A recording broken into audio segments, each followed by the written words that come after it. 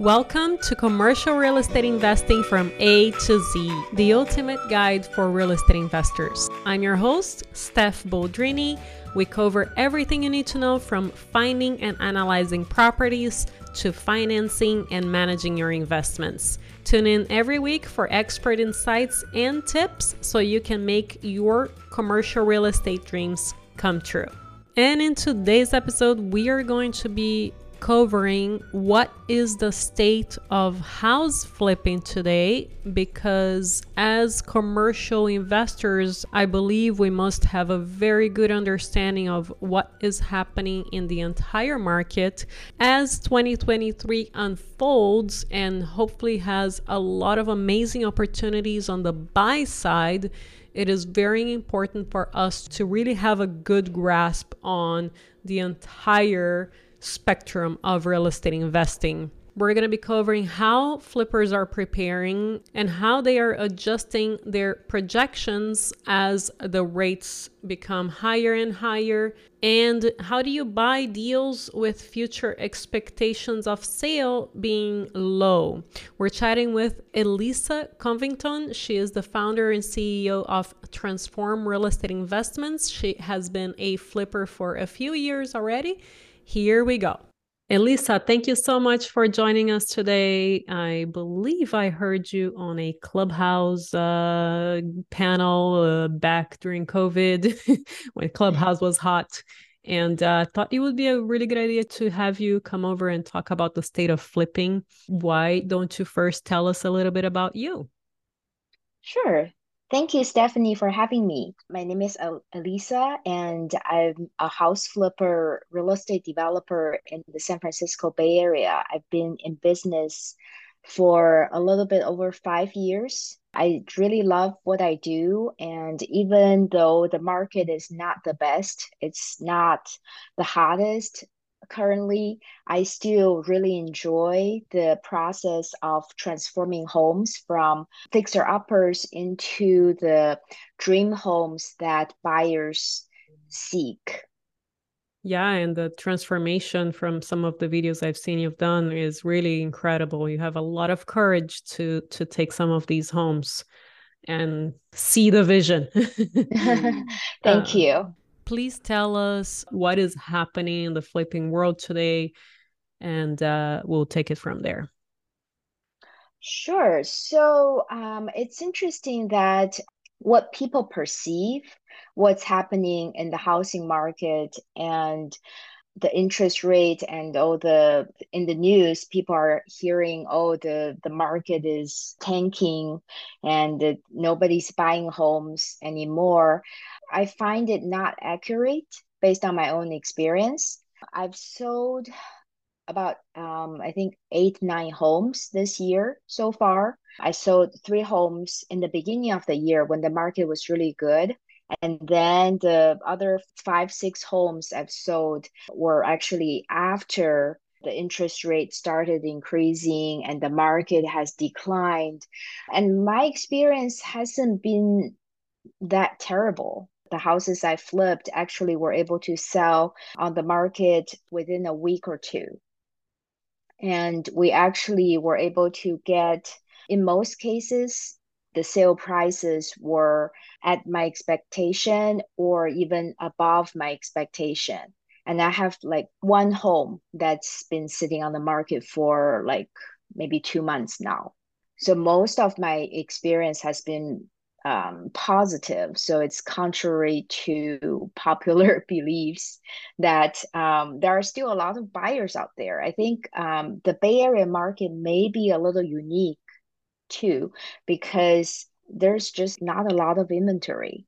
Even though the interest rates are high and the buyers are taking a step back because of the limited inventory, the supply and demand, it hasn't really shifted that much. Most agents that I work with, like a lot of the top real estate agents in the Bay Area market, are still categorizing it as a seller's market.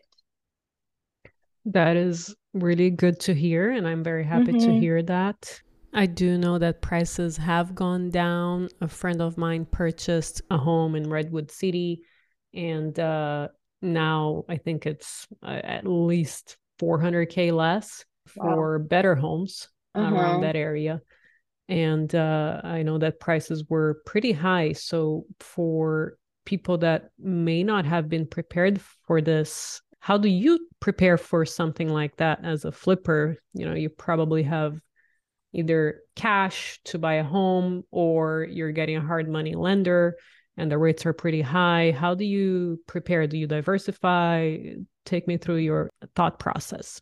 Sure, we do see prices going down. Like even though I said there are still a lot of buyers out there and the sales of my flips have been more or less where I was expecting, that's Mm-hmm. because I already adjusted my expectation down during this process. So Right. from the time when I purchased the home to the time when the homes are ready for sale after the remodel, it's usually only about 2, 3 months. Got it.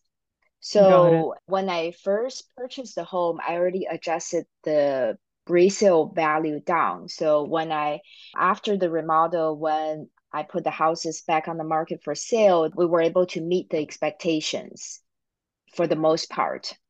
That makes But I sense. do see that a lot of buyers, especially first-time home buyers, if they bought the homes at the peak of the market back in the spring, then for sure the value of their homes probably already has been reduced by 10 to 20%, somewhere in that range.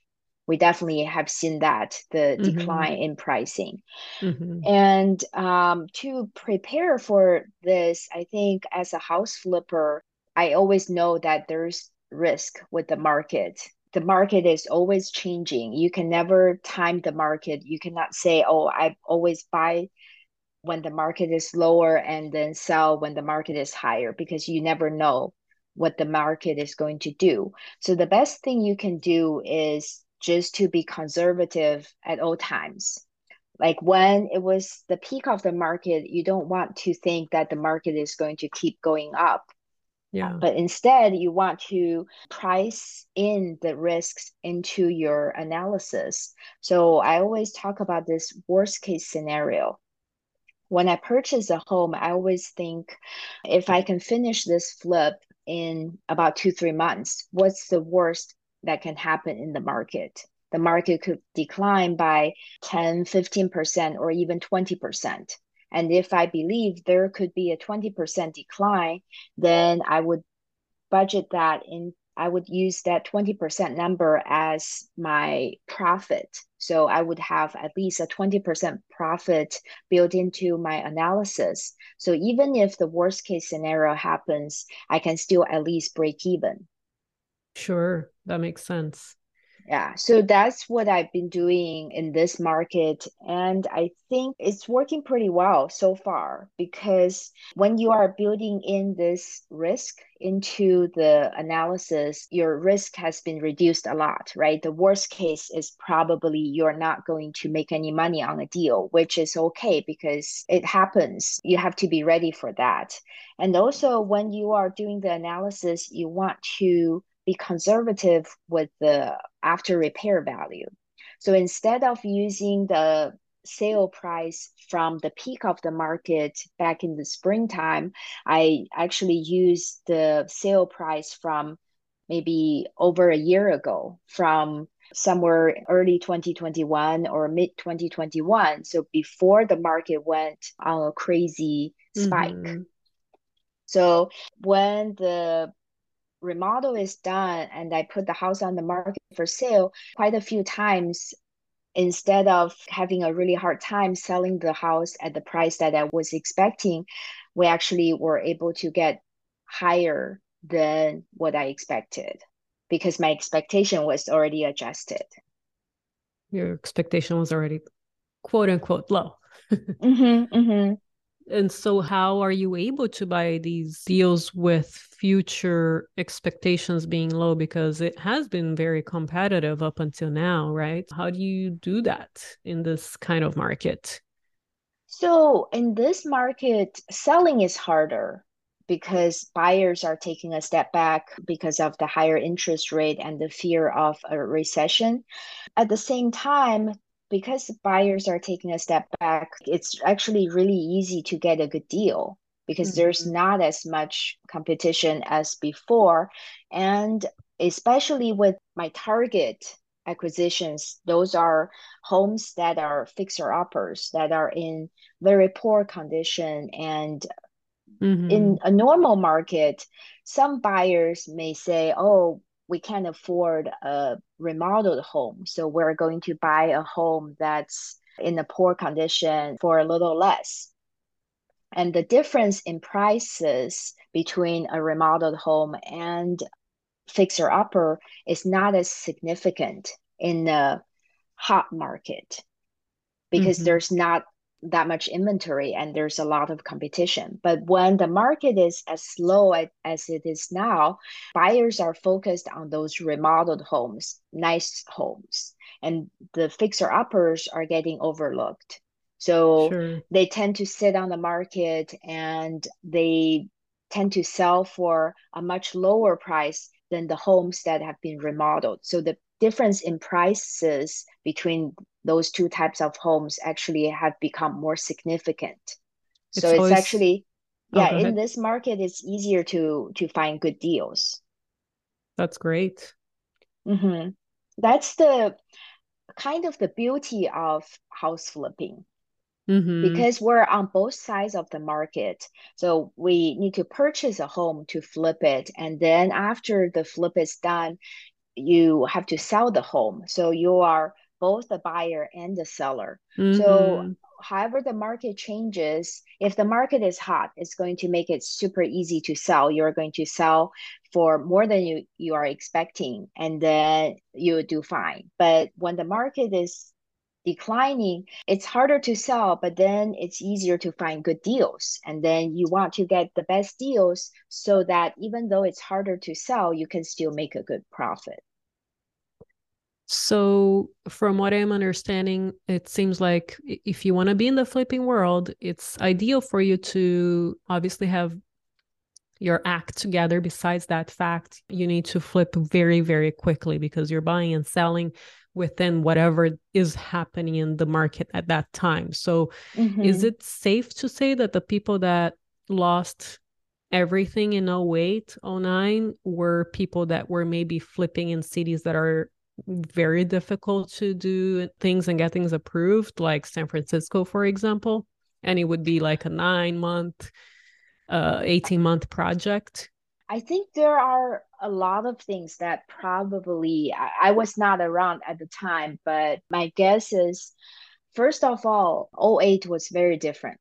Right now, we are nowhere close to what happened in '08.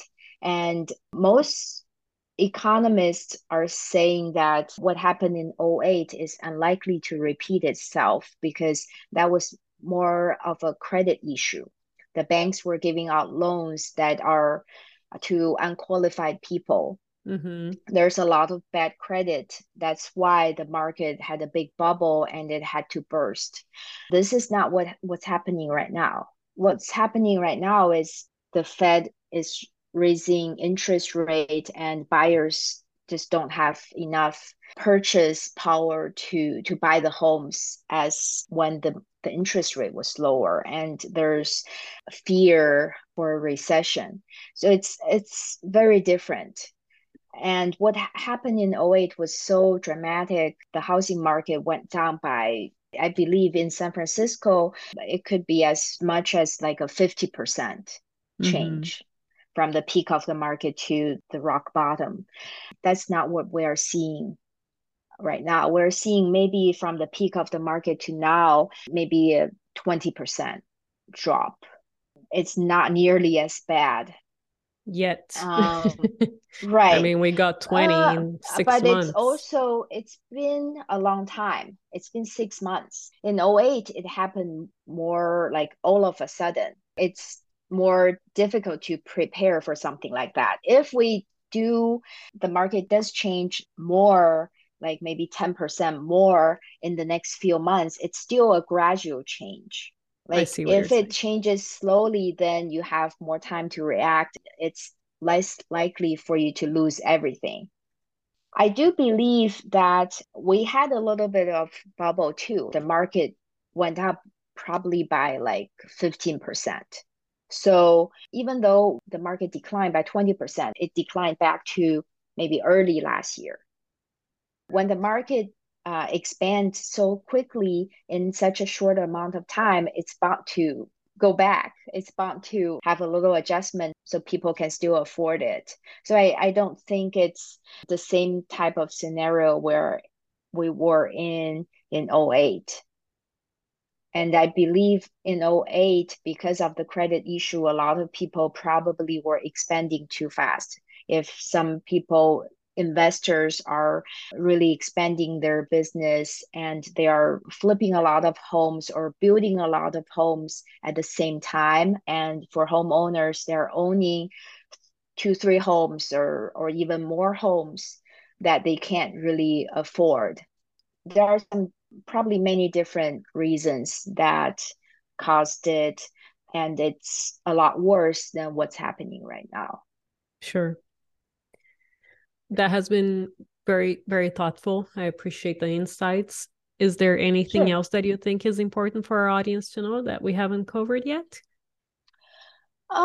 I think the gist is this is a market that you really want to be very careful to either start a business in house flipping or to expand your business in house flipping because it's a tricky market. It's very risky. So you want to be very careful with your numbers. I think the most important thing is the numbers Mhm. in the house flipping business. If you are conservative enough with your ARV and you leave some buffer for your rehab cost, and then you budget in the worst case scenario, like I mentioned earlier, then it doesn't have to be as risky as you may think.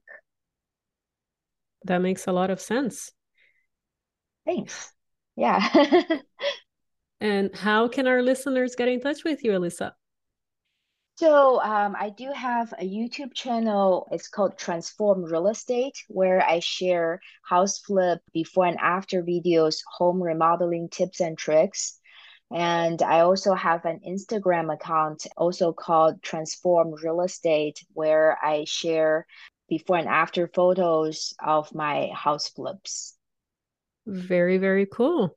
Elisa, thank you so Thank you. much for making the time. All of these links will be under show notes. I really appreciate your time. Thank you so much, Stephanie. Glad to be here. And if you haven't already, make sure to subscribe to our newsletter. We have something really, really, really exciting that we're going to be announcing next month for you guys at montecarlorei.com on top of the page. And I will see you next time.